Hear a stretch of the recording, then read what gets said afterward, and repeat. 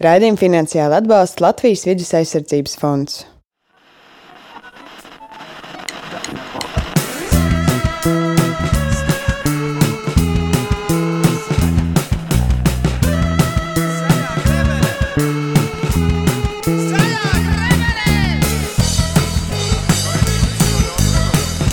Raidījums Zaļā grebene.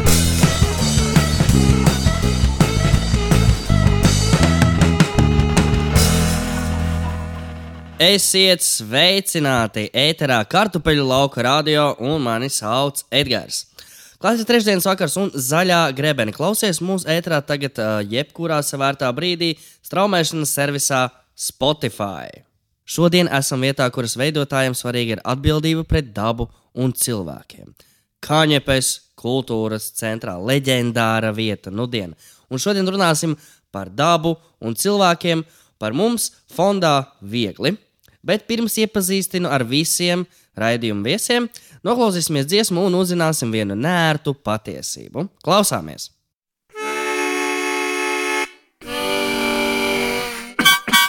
Nērtā patiesība. Vai tu jau paspēji šodien uztaisīt draugu bildi krāsainās rudens lapās? Ja jā, tad labi tev, jo izrādās, ka klimata pārmaiņas tiešā veidā uzbruk ne tikai ledājiem un ūdens līmenim okeānos, bet arī mūsu dārgajam rudenim. Iedomājieties, ko tagad darīs Sigulda, uz turien vispār kāds vēl brauks?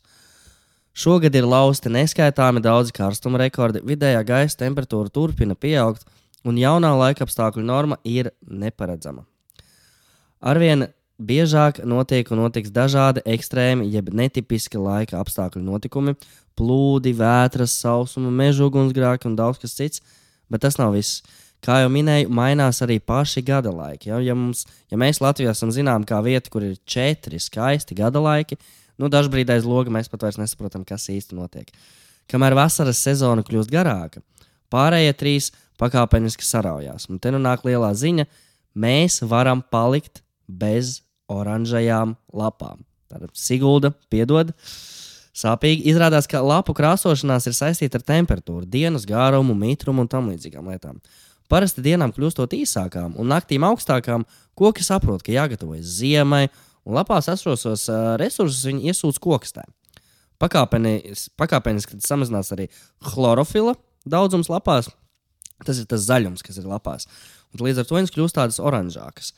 Rudeniem kļūstot siltākiem, koki pilnībā apjūg. Iedomājieties, visu šos miljonus gadus koki ir sapratuši, viņiem ir bijušas savas tradīcijas, un tagad viņi vairs nesaprot, kas notiek. Viņi nespēja izsūkt chlorofilu no tām lapām īstajā laikā, lai tās nokrāsotos, tā kā tas dabā ir ierasts, un Instagramam patīkamajās krāsās, bet tā vietā lapas paliek brūnganas, vienkārši nokrīt, un no visa lielā skaistuma nekas vairs nav. Mums nav Instagramā bildes, mums nav laiku, viss ir bēdīgi. Tāpēc turpmāk, kad tu iedomāsies par klimata pārmaiņām, iztēlē blakus skumjām baltiem lācim uz peldošā ledus gabala var nolikt arī pāris neizteiksmīgi iekrāsotas kļauju lapas un ļoti bēdīgas Instagram modeles. Kamēr tu to visu šīs šausmas iztēlojies, klausāmies dziesmu.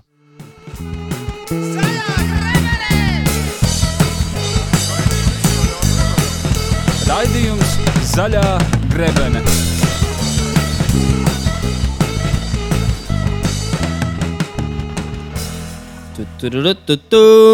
Šodien runāsim par dzīvesveidu. Protams, zaļo dzīvesveidu. Izrādās, ka tas nav paredzēts tikai izredzētiem meža rūķīšiem, bet gan ikvienam no mums.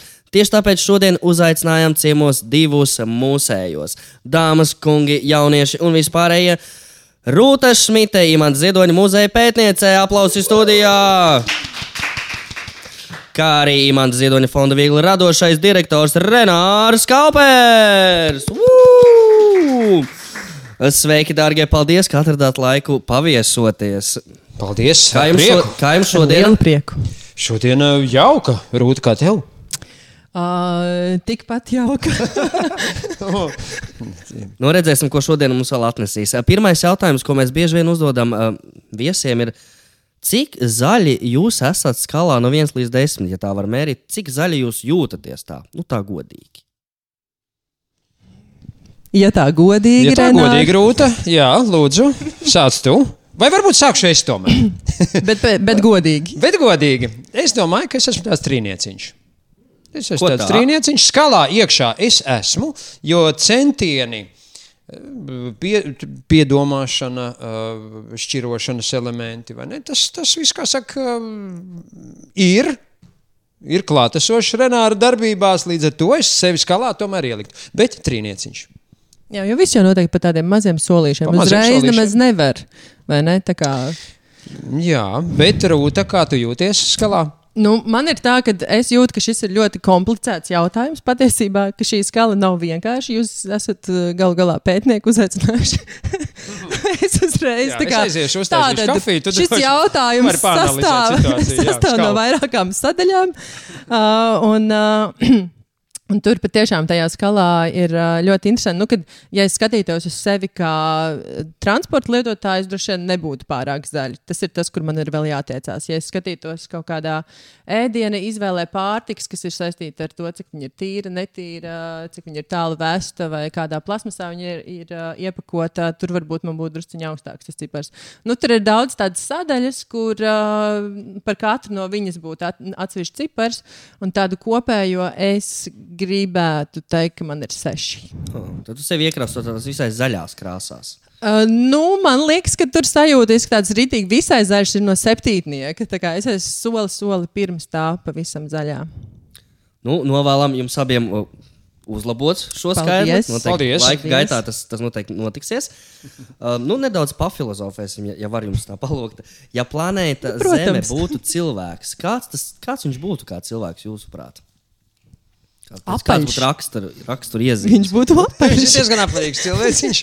Jā, omulīgs. Ar tendenci griezties. Jā. Tāds priecīgs noteikti Priecīgs. par savu eksistenci. Tāds cilvēciņš, kas ļoti mīl ūdens procedūras. Kam patīk gozēties saulītē? Jā, kas labi jūtās arī mēnesis gaismā. Daudz arī ceļo visu laiku, un reizes gadā tikai atgriežas kaut kādā vienā vietā. Jā, viņš nepārtrauktā kustībā tādā atrodas. Zini, kas ir būtiski? Viņam patīk dažādi laika apstākļi. Nu, tad, kad ir augsts un ritīgi pūš, viņš tā kā varbūt drebinās, bet forši tomēr. Jā, viņš lielos vilcienos, man liekas, viņš joprojām jūtās labi. Šis cilvēciņš, viņš jūt, ka pa viņu staigā mazītiņas tādas būtnītes. Es nezinu, viņš nojauš, ka Maziņi asins ķermenī. Mazie, jā. Viņa asins ritē. Mazie cilvēciņi, mazie zvēriņi pa viņu staigā. Kā viņš? Man liekas, mums tāda idealizēta tā pasaule, tagad sanāk tas cilvēks. Mums tā Ādama un Ievas laikos. Jā. Es domāju, ka tagad viņš droši vien nojauš. Viņš mazliet tā kā jūt, varbūt līdz galam nevar saprast, bet kaut kas Tik pa laikam viņu kņūdina, jā. Jā, un tā kā viņš pēdējā laikā varbūt nejūtas vairs savā ādā, varbūt arī kaut kā tā. Man gribētu domāt, ka savā ādā viņš vēl jūtās, bet kaut kādi izsitumi sāk parādīties. Pie ārsta derētu aiziet tikai, jā. Es domāju, zini, kā ir tajā zemeslodē, kā cilvēks, viņam ir tāds, kad ir kaut kāda, man liekas, tā ir kaut kāda noteikta tipa slimības, kad, tā kā cilvēks, piemēram, nespēja kontrolēt kaut kādu zavu, ka viņš tur runājas, un pēkšņi viņam tur rokas sāk kustēties. Un viņš pats nevar nokontrolēt, viņš pats man kustās roka, vai ne, vai arī man tur mirkšķinās plakstīņš, bet viņš tā kā jūt un nevar saprast, kāpēc. Viņš saprot, ka tas īsti nav labi, kaut ko vajadzētu darīt, bet nevar īsti tikt tam klāt laikam. Man liekas, ka tur kaut kas tāds ir zemeslodē šobrīd nedaudz. Varētu būt. Grūti pateikt. Man liekas, ka lielos vilcienos tomēr cilvēks viņš vēl tā visnotaļ omulīgi. Cerēsim, ka tāds arī turēsies. Cerēsim. Jā, tas jau tiešām ļoti atkarīgs no katra mums. Un, manuprāt, ne tikai manuprāt, skaidrs, ka brīdī, kad tas nonāk līdz lielajiem un nopietnējiem vīriem, kas man liekas, tā tiešām var ietekmēt kaut kādu tādu nopietnāku notikumu gaitu, industrijas attīstību vai piebremzēšanu kā reizi, vai ne? Ja tas sāk notikt valstiskā līmenī, tad mēs cilvēciņa labsajūtu, man liekas, jau varam tā tā pamatīgi un nopietni, tā mērķtiecīgi uzlabot. Noteikti. Bet to lielo vīru uzmanību, jā, savukārt katrs mazais mēs, vai ne, cik aktīvi. Tas, man liekas, ir par to. Es pilnīgi tādā filozofēšanas tiešām Rūta, lūdzu. tas, par ko tu runā, ka, man liekas, jo mēs vairāk tie mazie cilvēciņi, it kā tie mazie, tās mazās skutiņas, mazie rūķīši, mums ir jātaisa tas domu mākonis, vai ne? Kad tā kā mēs ļoti daudz zinām un runājam par to, ka idejas lido gaisā, mums darbā saka, ka idejas koncentrējas virs mūsu sapulču galda, un ja mēs vēl vairāk un vairāk šīs idejas veidosim un sūtīsim un tā kā akumulēsim, tad arī pie lielajiem cilvēkiem viņas arvien vairāk pieklauvēs. Jā, jo lielie cilvēki gal galā arī vakarā pēc lielajiem darbiem atnāk mājās pie ģimenēm, pie saviem mīļajiem, pie nosacīti mazajiem, vai ne? Vai kuri dienā vairāk ar mazajiem kontaktē. Un tad attiecīgi, skaidrs, ka tās vēsmas jau virmo. Kas ir interesanti, es ļoti, ļoti nesen noskatījos vienu interviju tieši par sistēmisko domāšanu. Tā. Un tur RTU profesori, viņi tieši stāstīja par to, ka jebkāda veida rīcības, kas skar tātad globālo, piemēram, iekāpt tramvajā, nevis iekāpt savā personīgajā mašīnā, ka mums visu laiku liekas, ka mēs maziņie jau nevaram neko izdarīt. Bet patiesībā, ja mēs maziņie neko nedarīsim, tad mēs būsim tie, kas visvairāk cietīs. Tad, kad ūdens līmenis celsies pāri un pilsētas nogrims, tādā vispārējā veidolā, tad mēs jau būsim tie, kuriem vairs nebūs māju. Un, tur dažādi piemēri ar to, bet tas ir arī tāds domāšanas veids, ka it kā tie lielie un mēs jau neko, bet patiesībā katra cilvēka mazais spērtais solis un izdarītās izvēles un rīcības ietekmē visu kopumā. Tas tauriņa efekts arī var gadīties. Jā. Šī profesora arī par to tauriņa efektu runāja. Viņa teica, tas tiešām darbojas. Ja pavisam konkrēti, Rūta, Edgar, kas ir pēdējo laiku tādi notikumi zaļajā frontē? Jā? Vai tas ir kāds šķirošanas moments, vai kaut kas, kā jūs esat sapratuši, šo resursu var ietaupīt šādā veidā, vai šeit es varētu nelietot to? Jums ir kaut kādā pēdējā laikā bijis tāds atklājums? Es pēdējā laikā sāku flirtēt ar tām bodītēm, kur var iet bez iepakojuma maisiņiem. Tas es godīgi vēl neesmu baigi daudz iepircies tur, bet tā, ejot garām tā, tūliņ jau es tikai tur iešu iepirkties, man tāda aizdoma. Kad tu dodies ar savām burciņām vai saviem maisiņiem vai vai kabatām kaut vai. Vai kabatām, jā, vai plaukstiņām. Jā. Un saka, man lūdzu grīķis mazliet. Jā. Kopiņas. Bez visiem celofāniem, bez visiem, un tad ir pašam smutspainis tukšāks, ir pasaulē labāk. Es konkrēti uz Nometņu ielas zinu šādu vietiņu, arī vairākas reizes esmu gājis garām, nekad neesmu vēl iegājis. Mums varbūt kolektīvi viendienu jāsaņemās. Puikas, es esmu šādos veiklos jau gājusi, man jāatzīst. Rūta, lūdzu, es tieši vakar biju, un ziniet, es tur diezgan regulāri, jo es biju pieņēmis arī šo te izaicinājumu, grebenes izaicinājumu, un arī tur varēja sekot līdz, kā man tas gāja, kā negāja. Kā es sāku pirkt tādu veidu veikalos arī tolts papīru, kurš nav plastmas iepakojumā, kurš jau ir pārstrādāts otrais lietošanai, un viņam tur ir lielāks metru skaits iekšā un tā tālāk, cik viņš ir izdevīgs, bet tur īstenībā var tiešām ne tikai reklāmas pauze būs, tur var ne tikai griķus un grūbas un miltus un makaronus un rīsu, ļoti, ļoti daudz cukurs un sāļus, visu kaut ko tur var garšvielas dažāda veida. Tur ir arī, piemēram, uz Ģertrūdes ielas ir veikliņš, kur var dabūt arī piena produktus dažādus, un par ko es esmu stāvā sajūsmā, tur ir zobirstes, bambusa, kur iedomājieties, cik reizes gadā jūs nomainat zobirsti? 2, 3, 4. 2, 3, 4, un jūs ģimenē esat cik cilvēki, un cik jūs gadus nodzīvojat. It kā nekas, vai ne, bet tāda viena zobirstīta, un tur ir no bambusa, starp citu, ļoti laba. Brīdi, man tā patīk viņu lietot. Bet tie sariņi, no kā ir sariņi? Nopietni, vienkārši ārkārtīgi ērti. Jā, man ļoti, ļoti patīk. Bet sariņi? Sāriņi viņiem ir arī vairāk mīkstuma gradācija. Man patīk ļoti, ļoti mīkst, man vajag tādu mīkstu. Tur ir tāds. Un tās bambus zobis tās uz visu mūžu. Nē, viņa nav uz visu mūžu, bet tajā brīdī, kad viņi izmetīs ārā, viņa jau viņa sadalīsies. Viņš ir koks, tieši tā, arī tie sariņi ir no, arī vai no, es neesmu iedzināts, bet viņi arī ir pārstrādājami. Un tas, un tur ir zobu diegi dažādi. Viss kaut kas tur ir arī silikona, šādi te cepam papīri, lai katru reizi, kad izdomā cept kartupeļus cepeškrāsnī, tev nav jāizmeto atkal kaut kāds papīrs. Tam omulīgajiem cilvēciem, kas ir pasaulē, tam šis veikals noteikti patiktos. Jā, jo tas ir tāds it kā, tas teiciens devil is in the details, vai ne? Tāds it kā mazas lietiņas, bet katru reizi tur arvien vairāk un vairāk tu saproti, ka savā ikdienā tu vari lietot arvien vairāk produktus, kas nav tīrais plasmas un kur tu vienkārši atkal izmetīsi. Ja, bet pieķeroties pie teiciena, ko tu tikko teici, devil is in the details, man nesen dzirdēju, ka šo pašu teicienu izmanto, ka God is in the details. Un tas man ļoti patika, vai ne? Jo, teiksim, devil kā iznīcinošais, kā postošais, un God kā radītājs, kā tapšanas brīdis, vai ne? Renāri, paldies tev. Tā ļoti labā veidā var pagriezt to, Jā. Būs jāizmanto turpmāk. Un tas, ko es vispār gribēju teikt par šo, jūs teicāt, ka jūs vēl neesat iegājuši tajā veikalā, kas man ārkārtīgi patīk, kāpēc es vispār tā aizdegos, man ļoti patīk tā uzticēšanās sajūta, kāda ir. Jo tad, kad tu ej šajā veikalā, nav tā, ka es saku, man lūdzu, šiti gramas to, šiti gramas šito. Tu pats aizēj, nosver savu līdzi, paņem to tārbiņu, maisiņu, burciņu. Tu pats aizēj iebēri, un vakardien es pats ieliku saldējumu tajā turziņā. Man likās, cik forši.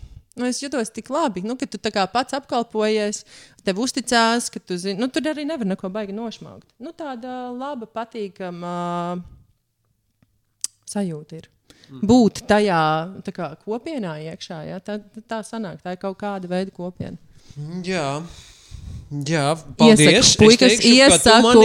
Tu mani iedvesmoji. Es varētu saņemties, jā. Vai pieķersimies atkal tām vides problēmām, iespējams. Vai jūs pašus satrauc vides problēmas, un kas tieši varbūt satrauc visvairāk pēdējā laikā? Protams, ka satrauc. Man liekas, tas, kas šobrīd notiek Venecijā, vai ne, tie milzīgie plūdi, man liekas, tas ir konkrēts pierādījums, ka tas, par ko runāja zinātnieki ilgu laiku, ka lūk, tas notiek. Mēs ceram, ka tie plūdi atkāpsies, vai ne, bet tas ir tāds, man liekas, reāls notikums, ko mēs redzam katrs savā ekrānā, vai ne, ka tādas lietas notiek, kas ir saistīts ar ūdens, acīm redzot, ar ledāju kušanu, ar kopējā ūdens līmeņa paaugstināšanos, ar kopējās temperatūras paaugstināšanos. Manā galvā arī visu laiku liekas, ka tas ir tas grāds, pusotrs grāds, kas tā kā mainīsies tā zemes, lai saprotu. Man galvā liekas, kas tas ir pusotrs grāds? Tā kā nekas jau nav, bet patiesībā kādas sekas tas var izraisīt milzīgas. Milzīgas, jā. Jā, mēs jau varbūt būtu tikai priecīgi par to pusotru grādu, vai ne? Bet tas, kas notiek ap ekvatoru, un attiecīgi, ka tur veselas joslas, veseli reģioni paliek, teiksim, dzīvībai vai dzīvošanai jau vairs neiespējami vai neatbilstoši, attiecīgi cilvēku kustība. Un arī, man liekas, Sandra Kropa vienā raidījumā par šo runāja, ka mums ir tāda, mēs iespējams dzīvojam tiešām brīnišķīgā zemē, kur mēs varam izbaudīt visus šos 4 gada laikus, un ir ziema ar kupenām, un ir vasara ar foršu tur jūrmalā, saulīt, bet arī tā temperatūras izmaiņa, mēs vēl nesaprotam, cik ļoti, piemēram, daudz var dažādi insekti ienākt mūsu reģionā. Kad tagad mēs varam priecāties tikai par ērcēm un odzēm, kas mums ir kaitīgas, bet tad iespējams uzrādīsies vēl kaut kas, ko mēs nezinām vēl šobrīd. Mums vienkārši mēs dzīvojam tādā nezināmā priekšā, un tas tāds milzīgs vilnis, kas ir sācis svelties, un zinātnieki saka, ir skaidrs, ka kaut kas notiks, mēs vēl nezinām kādā veidā. Tas, kas man ikdienā, atbildot uz tavu jautājumu, tas, kas man ikdienā satrauc, man tāda Venecija, jā, protams, bet viņa tāda ūdens pilsēta, vai ne, un tā tālāk. Man ikdienā satrauc gaisa piesārņojums un skaņas piesārņojums. Skaņas piesārņojums, jo es dzīvoju Rīgā, it kā ne tādā pašā centrā, tādā it kā centram tuvā Nomalē, bet man māja sanāk ir tieši tādam diezgan, ne galvenam, bet ceļam blakus, kur brauc daudz smagās mašīnas pie Brasas tilta. Es ļoti priecīgi, ka Brasas tiltu remontē, jo tad to mašīnu nav. Jo es biju tieši vēl nesen bērnu kopšanas atvaļinājumā, un tad ar bērnu guļot dienas miegus, es tiešām izjūtu tādu diskomfortu no tā, ka es katru reizi dzirdu, kā tā mašīna pabrauc garām un nodarb visu māju no tā. Un es cietu no skaņas piesārņojuma, tā to sauc. Jā, tas noteikti ir grūti pārdzīvojams, un runājot par tiem piemēriem, kas notiek, mums arī nav tālu jāmeklē, jo pasamies katru nedēļu atkal lasam ziņās jauns rekords karstuma, nekad nav bijis tik silts, tagad mums ir tā, vai ārā ir novembris, man brīžiem liekas, septembris. Tik jauki stāstīja par kupenām. Es atcerējos savu bērnību, kad man jau oktobra beigās teica, ragaviņā vilku uz bērnu dārzu. Tagad var šortus vilkt dažkārt. Jā, tagad var šortus. Lielais jautājums, ko saka zinātnieki šajā sakarā? Jo taču visu laiku ir šīs divas frontes, kuri saka, ka tas ir, tā var būt, jo tā bija arī, teiksim, 1913. gadā bija tik silts novembris, piemēram. Ka tas ir kaut kāds cikliskums, kaut kāds zemeslodes dabīgais kaut kāds... teiksim, tā temperatūras elpošana. Es ļoti nepārstāvu to zinātnieku viedoklī, bet manas domas ir tieši tādas pašas kā tev.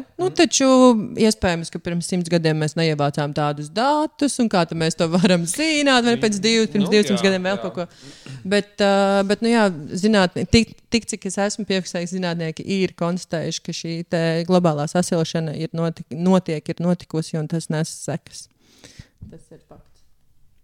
Sakiet, kā jums ir, vai... Nav tā, ka mēs varam izvairīties no tā. Vai jums nesanāk dzīvot pat tādās kā bailēs par to, vai kādas būs vecumdienas, kādas būs bērnu vecumdienas, ja šis viss turpināsies? Vai pagaidām ir vēl tāds iekšējs miers par visu? Teiksim tāda paniska baiļu sajūta nav, bet es domāju, tas, ka ir šāds brīnišķīgs raidījums Zaļā grebena ar tik foršu nosaukumu. Ko starp citu izdomājis Renāts Kaupērs? Nē, mēs tur bijām veseli kolēģi. Lūk, vai tas, ka mēs sēžam šeit par to runājam, ka aizvien vairāk cilvēku par to runā un domā, un jauni cilvēki par to domā, un ir tāda Grēta, kas uzņemās kaut kādā ziņā uz sevi visu zaļi domājošo cilvēku, tādu līdera lomu. Tas ir ļoti, ļoti labi. Un vispār jaunieši, man liekas, šobrīd ir ļoti zaļi domājoši. Liela daļa, cik es redzu, cik es pazīstu, ļoti zaļi domājoši ir. Man liekas, tā ir tik laba zīme. Jā, man liekas, ka tur ir. Tā ir tāda laba zīme, paliekam uz pozitīvās nots. Ātri beidzam rādījumu ar to. jo man tāda pilnīgi cerīga uz to visu arī jūsos tagad klausoties. Ir tāds, iespējams, ka tieši tā jaunā paudze, ka viņi varētu, es ceru, ka viņi varētu nostrādāt kā tāds stopkrāns. Jo tas vilns reāli nāk. Bet var, jo atbildot arī uz to jautājumu, vai ir bailes par pašas dzīvi, liekas, kā būs, tā būs, bet man tiek ir 2 gadus mazs bērniņš, un tad, kad es domāju par to, ka viņam vēl ir jānodzīvē to 100 gadi, bet saka, ka pārmērs jau būs pēc tiem, 40, 50, un tad, ko es varu izdarīt, vai ne? Tur ir jautājums iekšā liels. Ļoti liels. Ko man neradīt bērnus? Mēs iesim bojā, muļķīgi. Es nezinu, kaut kā ir jādomā par to. Es arī ticu, ka cilvēkiem ir, pirmkārt, viņiem ir izdzīvošanas instinkts, vai ne viens no pamata. Un tajā brīdī, kad labi sāks notikt ar vien vairāk un vairāk, bet mēs arvien vairāk arī cilvēki saprot, ka nevar tā turpināties. Un, man liekas, mēs darījām. Ir ļoti, ļoti daudz arī lietas, kas jau notiek, ko dara. Ļoti daudz notiek. Es gribētu atkal atgriezties pie tā, ko es sākumā bildu uz brītiņu par to valstu līmenī, kad tiek risināti šie jautājumi. Jo man liekas, tikai tad viņi reāli var tā nopietni vai nopietnos apmēros tiks samazināti tas pats rūpniecisko izmešu skaits un tā tālāk. Vai tas, cik daudz lielopi saražo CO2. Un visu to, ko mēs redzējām Leonardo DiCaprio filmā. Tev sanāca rūta apskatīties? Titanikā. Es neesmu noskatījies. Titānikā? Man tā bija sāpīga. Garmā ledus. Titaniks ir jauka filma, bet Leonardo uzņēma un investēja savus līdzekļus, lai pats pirmkārt kā cilvēks saprastu, kas šobrīd notiek pasaulē. Un šīs divas frontes, kad viena apgalvo tas, ko mēs jau runājam, ka tie ir dabīgi procesi, kas notiek uz zemes, un otri saka, ka nē, ka tā ir rūpnieciskā industrija, kas ir izmainījusi šo situāciju. Un tad viņš reāli brauca, tiekās ar zinātniekiem, viņš brauca uz ledājiem, un tad viņam stāsta, šeit konkrēti mēs stāvam, šeit bija 5 metri augstāki ledāji, un tie tagad nokusuši. Viņš tiekās ar, dodās uz Indonēziju, kur tiek izcirsti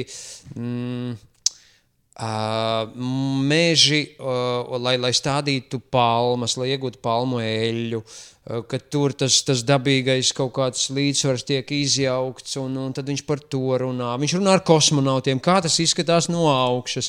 Tad viņš runā ar dažādu veidu speciālistiem, un tas viss beidzās ar viņa runu ANO vai NATO samitā, es tagad neatceros. Bet ļoti, ļoti brīnišķīga filma, viņa ir YouTube'ā un bezmaksas, un to dar noskatīties. Bet tas, par ko tu runā, īstenībā ir šis kapitālisma modelis, vai ne? Man ir interese pelnīt, man neinteresē, ko tas nodara dabai, man interesē, lai man maciņā būtu nauda. Un tad liekas, ka mēs neko nevaram izdarīt, bet tādās ikdienas lietās, ka es arī eju uz veikalu, ir mūžīgais viens likums, ka ir pieprasījums, ir piedāvājums. Un ja es kā pircējs pārstāju pirkt preces, kur ir palmeļa, kur ir iepakot plasmasā, tad vairs nav jēga piedāvāt, jo manu preci vairs nepērk. Un tas ir kā, ja mēs turpināsim pirkt, un tas ir par to, ka vai mēs maziņās skudras varam kaut ko ietekmēt vai nevaram, mēs varam, ja mēs konkrēti pieņemam lēmumu. Un ja es pieņemu viens, un rekur pieņem otrs, un vēl trešais, un beigās tie ir 100 un 1000 un vēl kaut kas, tādā veidā to ir iespējams. Jo droši vien ir grūti, es pilnīgi redzu to līmeni, ir grūti pieiet pie tādas, uzņēmēju un teikt, nestād lūdzu tās palmeļas, tā kā koks, nē, lūdzu, tā kā man traucēja, viņš saka... Jā, bet es reāli nenopelnīšu 500,000, tad šogad, ja es viņas neiestādīšu. Jā, bet ja es nenopirkšu viņu preci, viņš sapratīs, ka viņa biznesa vairs neiet. Vai maina biznesu, vai taisa kaut ko zaļāku varbūt. Jā, un tas ir atkal jauns bizness, patiešām tas ir jauns bizness, kurā var iet iekšā un kaut ko darīt un domāt. Es teikšu, arī uzņēmēju līmenī, manuprāt, jau labs nodoms ir labs sākums. Attiecīgi, es domāju, ka cilvēks, kurš pieķerās pie šīs zaļās tēmas, es domāju, ka viņam tā arī tāda zaļa sniega bumba sāka velties, vai ne? Un ka tu aizvien vairāk domā, tu sāc šķirot. Tu lidmašīnā, teiksim, domā, tev piedāvā, teiksim, Aeroflot lidmašīnās vienmēr dod ēdienu joprojām bez maksas, tēju un kafiju.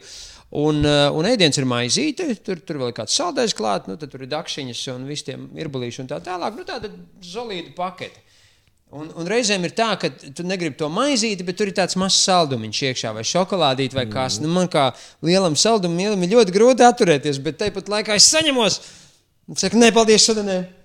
Jo, zini kā, tur ir tik daudz plastmasas, tik daudz maisiņos, visā tajā mazajā paketē. Un, lai es paņemtu tikai to mazo saldumiņu, un tad, visu pārējo atdot, lai izsviež ārā, tas ir tāds pārdzīvojums. Šis tavs solis tevi jau no trīnieka, man liekas, paceļ vismaz par vienu skalas gabaliņu augstāk. Es būtu pieticīgs. Bet, ziniet, kas man ļoti iepriecināja? Džekijs Čants. Džekijs Čants man iepriecināja, ne personīgi, bet Māris Mihelsons stāstīja, ka viņš skatījies interviju, kur Džekijs Čants bija pie Conan O'Briena. Un kaut kā viņi aizrunājušies līdz viesnīcām, ka viņš daudz ceļo, daudz pārvietojas viesnīcas un tā tālāk. Un par to, ka Džekijs Čants pats mazgā, piemēram, savas zeķes vakarā. Viņš atnāk no kaujas epizožu filmēšanas, izmazgā 2 pāris zeķītes. Un tās ziepītes, ko viņš izmanto, viesnīcā vienmēr ir ziepes, viņš nekad viņas neatstāja. Viņš vienmēr viņas ietin, ieliek savā, teiksim, kosmētikas maciņā un brauc uz nākošo vietu. Un tur viņš viņu netaisa jaunas vaļā, bet mazgā ar šīm, kamēr viņas beidzās. Zeķis mums arī viņš nesā viens tās pašas mēnesis, kamēr nomazgājās līdz pēdējiem. Kamēr caurumiņš. Jā, viņš, un tad saka viņam režisors Džekī, tomēr citas zeķis šoreiz. Jau īšķis lien ārā. Tas gan ļoti labi, jo Džekijs noteikti ir paraugs ļoti, ļoti daudziem. Visai Ķīnai. Tieši tā. Un tāda kas patiesībā, ko viņš saka, kas ir arī viens vilinošais, mums kā patērētājiem ir komforts. Tas, ar ko mēs bieži saskaramies šajos jautājumos, ir komforts. Man ir vieglāk iesaisties mašīnā, man nav jāgaida, jāsagaida publiskajā sabiedriskajā tramvajā citu cilvēku pārmetumi, ko es daru, ko es nedaru, vai kā es izskatos. Man ir vieglāk, ka es aizēju, man viss uzreiz ir gatavs, ziepīts un zeķīts. Un, tur piemēri ir ļoti, ļoti daudzi. Daudz, bet par mums runājot, tev sanāk, ka tramvaju braukt vai... Es jau teicu, tas ir tas, kas man mazāk, bet es mēģinu iet ar kājām. Man ļoti patīk iet ar kājām. Un tas ir, es par to arī kaut kā daudz domāju, ka man patiesībā, es izvēlos iet ar kājām primāri nedomājot par to, ka es teiktu palīdzu dabai, skaļi, ko to pateicu, bet es palīdzu sev. Un tas ir arī tas, kas man palīdz vispār. Kopumā. Ja es kustos, es jūtos labāk. Tu kā doktors Danilāns. Kustībā es visu laiku. Tieši tā. Jo viņš ļoti daudz staigā. Viņš abrīnojami daudz viņš staigā. Ir vispār rekordists, man liekas, staigāšanā. Pāri tiltam šurp, es sapratu, ka dienas laikā viņš var vairāk reiz nostaigāt no un tur ir vēl laika izpratne, vai viņš steidz vai nesteidz, vai viņš vispār var kaut ko nokavēt, kā viņš ir iekārtojis savu dienu, lai viņš varētu atļauties staigāt. Jo mēs jau bieži iekāpjam mašīnā, jo, man tūlīt ir jābūt. Jo mēs jau kavējam. Bet tas ir tāds, savu mazo ieradumu tāda maiņa. Piecelties tās minūtes agrāk, vai ne? Tā kā izplānot, izdarīt, paspēt tā iziet. Mēs jutīsimies daudz labāk. Daudz veselīgāk. Bet lielais laika jautājums arī meteoroloģiskā laika jautājums, jo esmu liels divriteņu cienītājs. Jā. Man ļoti patīk ar riteni braukt. Es dzīvoju Pārdaugavā un super līdz centram kāds 15 minūtes, un tu esi klāt. Bet, lietas līst, vai sāk tur vējš pūst. Novembrī nav patīkami. Ir pirkstiņi salst. Renār, es saprotu, ka es esmu iesācies šajā jomā, bet man liekas, ka apģērba industrija, kas, manuprāt, pat ir kvalitatīva apģērba, taču spēja nodrošināt, kā saka, nav sliktu laika apstākļu. Tu vienkārši esi nepiemērot apģērbies. To taču arī var labot. Renār, es tev mēģinu iedvesmot. Paldies. Vai ne? Nē, jo ja godīgi, es esmu bijis tieši tādā pašā situācijā kā tu, kad, tā kā, bēdīgi, ārā taču ir slikts laiks. Jā. Bet tad, kad tu esi uzlīdz kaut kādu tādu savu iekšēju, man tik un tā ir šodien, piemēram, jāiet pastaigāties, un ka ir novembris un ārā ir tumšs. Tu beigās esi priecīga. Es beigās esmu priecīgāk un ieguvēju. Es tev piekrītu. Lietus līst, ir svaigāks gaiss beigās, un es esmu tik daudz sev, vai ne? Nē, ja tas tikai ir starp mums, kā saka, mums pašiem, tad tiešām nav problēma. Man arī ļoti patīk pastaigāties, apmest tādu riņķīti ap Zundas kanālu, bet teiksim, Jarmazo tu gribi iet ārā. Mazie viņi nav baigi priecīgieši tādā laikā iet ārā. Viņš es laikam ne. Bet tomēr tev jātiek tur, tad tu sēdies tajā mašīnā un brauc. Nē, es vienkārši cenšos godīgi, vai ne? Tā, es savu trīnieku raksturoju. Jā, tu raksturoji. Nē, tur tāpēc es jau arī tajā braukšanas skalā es arī esmu trīniekā. Visticamāk, ja ne vēl, jo man arī bērnu, es beigās izvēlos aizvest uz bērnu dārzu ar mašīnu. Jo viņi var, viņš var kļūt niķīgs, un tad viņš nostāsies ceļu vidū, sāks bļaut, un tad viņš sabļaus, un viņš dabūs klepu, vai ne, vēl kaut kas realitāte. Savu grebeni, to mammu un tēti priekšā, kas maziņos iesēdina aizmugurējos tajos sēdeklīšos un uz priekšu. Novembrī vispār bez jautājumiem. Arī, kad sniedziņš jau ir. Malači. Bet es pilnīgi, Renāri, mēs esam vienādi, bet man tiešām liekas, ka tas ir tikai mūsu tās domāšanas mājas jautājums. Iespējams. Mēs vēl neesam vienkārši sadūšojušies tam solim. Mēs dūšojamies. Jā. Šī saruna Mēs ir dūšojamies. jau viens jau solīts, jā. Un, ja mēs runājam par tīru vidi, kā jums liekas, vai nav jādomā arī par tādu kā domu tīrību, un kas ir varbūt tāda kā jūsu prāta higiēna, kā jūs attīrat savu prātu? Baigi sarežģīts jautājums. Es zinu. Jautājums ļoti labs. Man liekas, nu, tā pati. Nu, sāc turot, es redzu, ka tev ir. Man ir doma tīrība. Lūdzu, pastāsti par savu domu tīrību. Tu tīri savas domas. Es tīru domas klusumā. Es tiešām izvēlos daudz pavadīt laiku bez ieslēgt radio vai televizoru man nav mājās. Nu jā, tā kā, un otrs ir doma tīrība dabā, ko es mēģinu dabūt. Tāpēc arvien vairāk un vairāk arī kopš man Miķels ir piedzimis, es arvien vairāk un vairāk tiecos uz dabu, atgriezties pastaigas dabā, nu vienkārši būšana kaut kur ārpus pilsētas Rīgas, un tas ļoti palīdz. Un cik tev bieži izdodas? Es vispār biju uzlikusi pirms gada, ka es to darīšu vismaz reizi mēnesī. Nu, ka tas ir tāds, nu, ko es noteikti, ka tam ir jābūt 1-2 dienu tā kā izbraukumam, ka es noteikti esmu. Un tu neticēsi, man izdodas pat biežāk. Tu redzi, jauki. Jā, bet es to sev uzstādīju, absolūti. Bet man arī bija ļoti svarīgi, ka Miķels neuzauga tikai tādā pilsētas vidē, ka viņš tiek laukos, ka viņš tiek ielikt rokas zemē un skraidīt pa mežu un tur gar jūru vai vēl kaut ko. Nu, kad viņš sajūt to lielo organismu, kuram mēs piederam. Tas ir labi teikts. Jā. Jā. Renāri, kā tev? Manas doma tīrības. Tu ļoti precīzi, manuprāt, pateici, ka doma tīrība ir meklējuma klusumā un man ir bijuši tādi aktīvāki posmi, ka es tiešām klusumā cenšos pavadīt laiku, sākot ar kādiem tādiem, varbūt ne tik regulāriem, bet tādiem retrītiem, kad ir vairākas dienas, kad tu nerunā, ar tādām regulārākām meditācijas reizēm, bet man jāatzīst, ka pēdējā laikā es diezgan iegriezies ikdienas ratā un veļos Šodien tīri runīgs. Šodien esmu tīri runīgs, jā, tādā kompānijā. Tā tik svarīga tēma.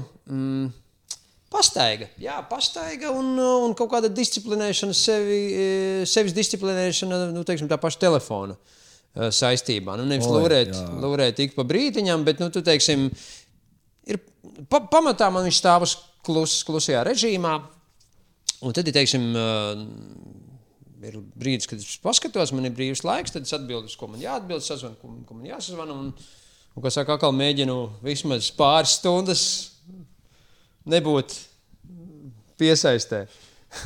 Tā ir ļoti brīnišķīga metode. Tā ir ļoti brīnišķīga metode, man liekas, to noteikti jāizmēģina daudziem, jo tas tā vilina, bet jādisciplinē, jānoliek nost, un, piemēram, kaut vai nu, rīts vai vakars ir tikai tev bez telefona, bez ekrāniem, ar citām lietām. Es jūtu, ka Edgars šo praktizē. Es tiešām to mēģinu darīt. Tagad pa vakariem, nu, varbūt ekrānu kaut kā. Bet man liekas, lai saglabātu kaut kādu veselo saprātu, tas ir vienkārši must do, vai ne? Tur tā lieta, tad mēs kļūstam par robotiem kaut kādiem. Viens ir robotiem, bet tādām nepārtraukti ātri paraustāmām lelītēm. Nu, kā kaut kas, tā tu uzreiz... Kas tur bija? Tā kā, pagaid, man taču šitais. Un īstenībā es esmu arī pieksējis ļoti daudz, ļoti bieži tā galva, visas tās domas, kad viņas nav tīras, viņas regulāri, pagaid, man taču vēl tam cilvēkam, tagad šitais jāapskatās. Un tu visu, nu, pat tas domāšanas veids ir saistīts ar telefonu, ar internetu, ko tu ātri tur var, tas arī ir jārevē. Jāpietur aiz siksnas, jāapskatās, ko viņš dara. Nu, tad uz beigām vēl es pajautāšu, varbūt tiem cilvēkiem, kuri noklausījās šo sarunu un jutās tik ļoti iedvesmot un arī gribētu sākt varbūt nedaudz zaļāk dzīvot. Varbūt kas ir tās lietas, ar kurām jūs ieteiktu sākt? Tā tagad jau no rītdienas tā hops, ko varētu sākt, lai lai nedaudz iekustinātu to tauriņa efektu, teiksim tā. Nu, man liekas, tā pati šķirošana ir diezgan labs sākums. Nu, protams, tas ir jautājums, vai ir iespēja un vai konkrētajā pagalmā ir šie konteineri, bet viņš mazliet tā kā uzsēdina jau tevi uz tās zaļās domāšanas, jo tu regulāri to darot, tu visu laiku domā, kāpēc tu to dari, vai ne? Un tu saki, tas ir tāpēc, lai šķirot, lai liek neražotu plastmasu, tāpēc tas, lai taupītu dabas resursus. Un tad šis atkal ved jau pie kaut kāda nākamā, ka tu, man liekas, ikvienā vidē sāc, ieveikalā. Un ja tu visu laiku, tā kā es jau ieredzu šķirot, tad tu sāc skatīties, ko es varu nopirkt, lai nesaražotu tos atkritumus tik daudz. Lai man tas plasmas maisiņš tukšo, tā kā pildās lēnāk. Un tās ir ļoti labs brīlis, ko uzlikt uz acīm, ka tu ieveikalā un ieraugi tā, ko es vispār varu šodien paņemt. Un tad ir, ka tu vari, iespējams, tirgu vairāk izvēlēties kā opciju. Tur drusciņi ir tāda paraduma maiņa, vai tos pašus bez iepakojuma veikalus. Šobrīd Rīgā tāda ir, man liekas, jau veseli 4 pareizi. Pārdagavā ir 2 un centrā ir 2. Bet kas ir noteikti, ko man ļoti gribas pateikt, ka viens, kas ir būtiskākais, manuprāt, lai tu sāktu, tev ir iekšā jāpieņem šis lēmums. Tev ir jāizvēlas, kā tu sev pozicionē. Vai tu to dari, vai tu to nedari, un kāpēc tu to dari, tas nāk komplektā. Bet, ja tā ir tāda spēle, to var paspēlēties, un tas būs, bet, lai tas patiešām būtu tādā ilgtermiņā un turpinātos, tā ir tevis paša veikt izvēle, tas nozīmē kaut kādu paradumu maiņu. Es to īstenībā ieteiktu pat uztvert par tādu jaunu hobiju. Man ir interesanti. Un tad tu vari meklēt atkal visādos veidos, tad tu to neuzskatīsi par apgrūtinājumu. Man taču jāiet uz to veikalu, uz to beziepakojumu veikalu, viņš ir tikai tur. Ja tas ir tavs hobijs, tas tas ir interesanti, es aiziešu tagad uz turieni. Bet galvenais ir tā izvēles veikšana, jo ja tas nebūs paša iekšējais lēmums, tad mēs varam runāt un iedvesmot, un tas varbūt strādās 1, 2, varbūt mēnesi, un arī būs forši, bet tas vienkārši nesanāks ilgtermiņā. Jā, tas arī var būt tāds hobijs, kuram viegli atrast dombiedrus. Jā, man liekas, ka sevišķi tagad noteikti. Un kaut kā kopīgi palīdzēt viens otram attīstīt šo paradumu. Jā. Cik skaista atziņa. Paldies jums par sarunu. Prieks, ka arī starp mums mūsējiem Imants Ziedoņa fonda Viegli un mūzē darboņiem arī ir tie zaļie meža rūķīši, kas tic, ka kopīgi mēs varam mainīt visu uz labu, un to arī dara. Paldies jums, ka atnācāt, paldies, ka parunājam. Ceram, ka katrs mēs kaut ko ieguvām no šīs sarunas. Jo es nešaubīgi, jā. Paldies, Rūta, paldies, Edgar. Paldies, Renāri, par tavu mūžīgo gaišumu. Tas tiešām iedvesmo.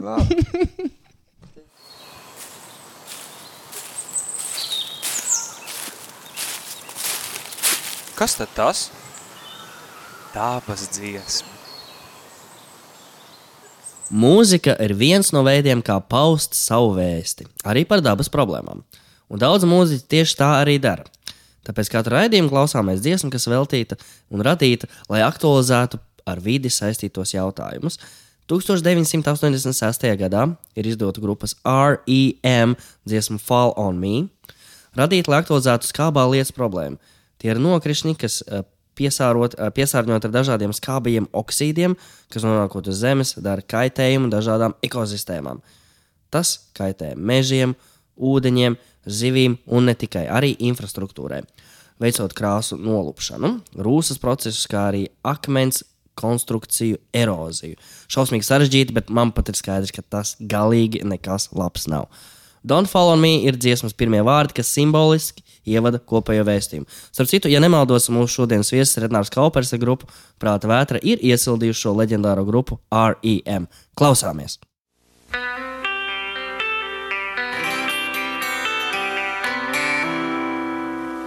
There's a problem, feathers, iron, bargain, buildings, weights and pulleys, feathers hit the ground before the weight can leave the air.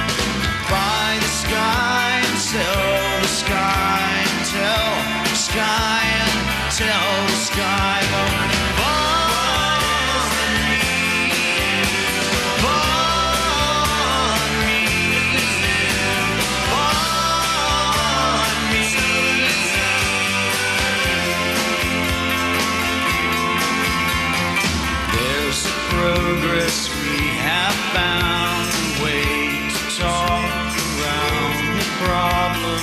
building towered foresight isn't anything at all. Buy the sky and sell the sky and leave the sky and tell the sky.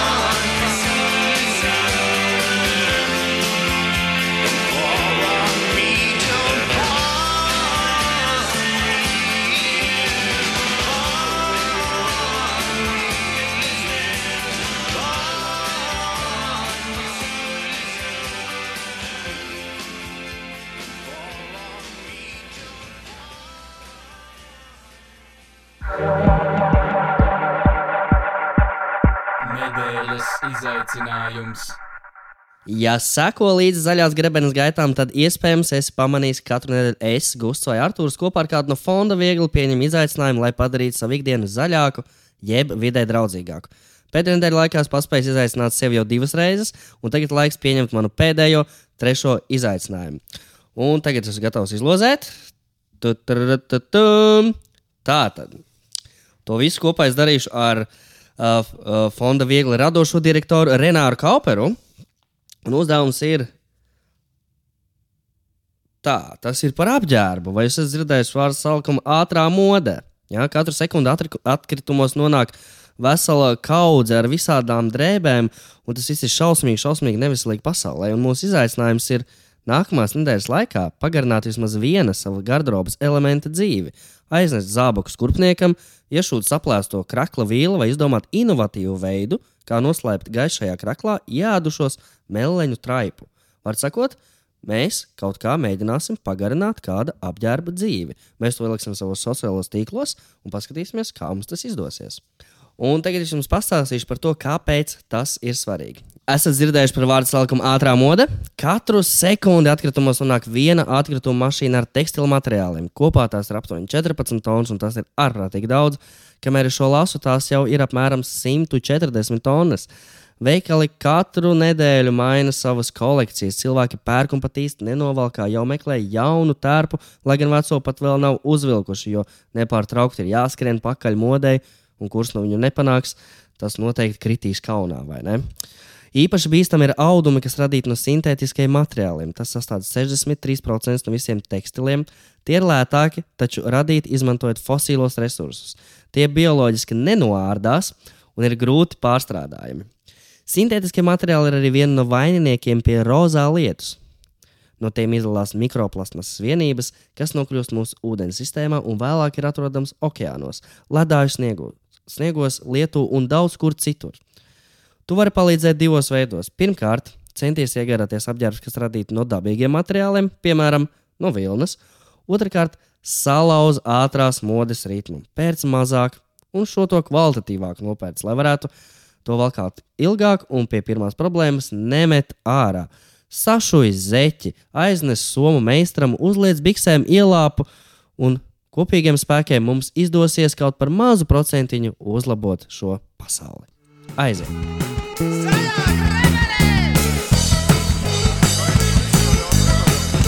Raidījums Zaļā grebene.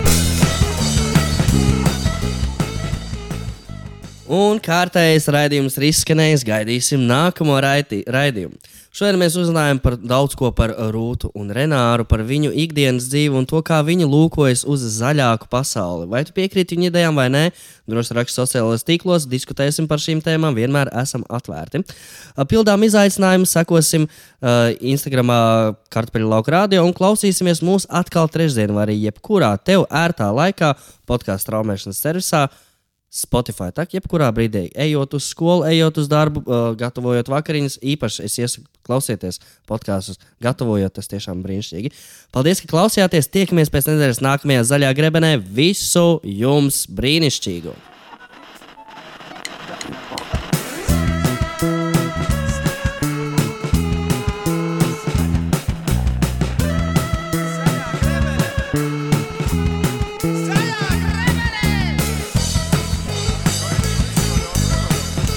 Raidījums Zaļā grebene.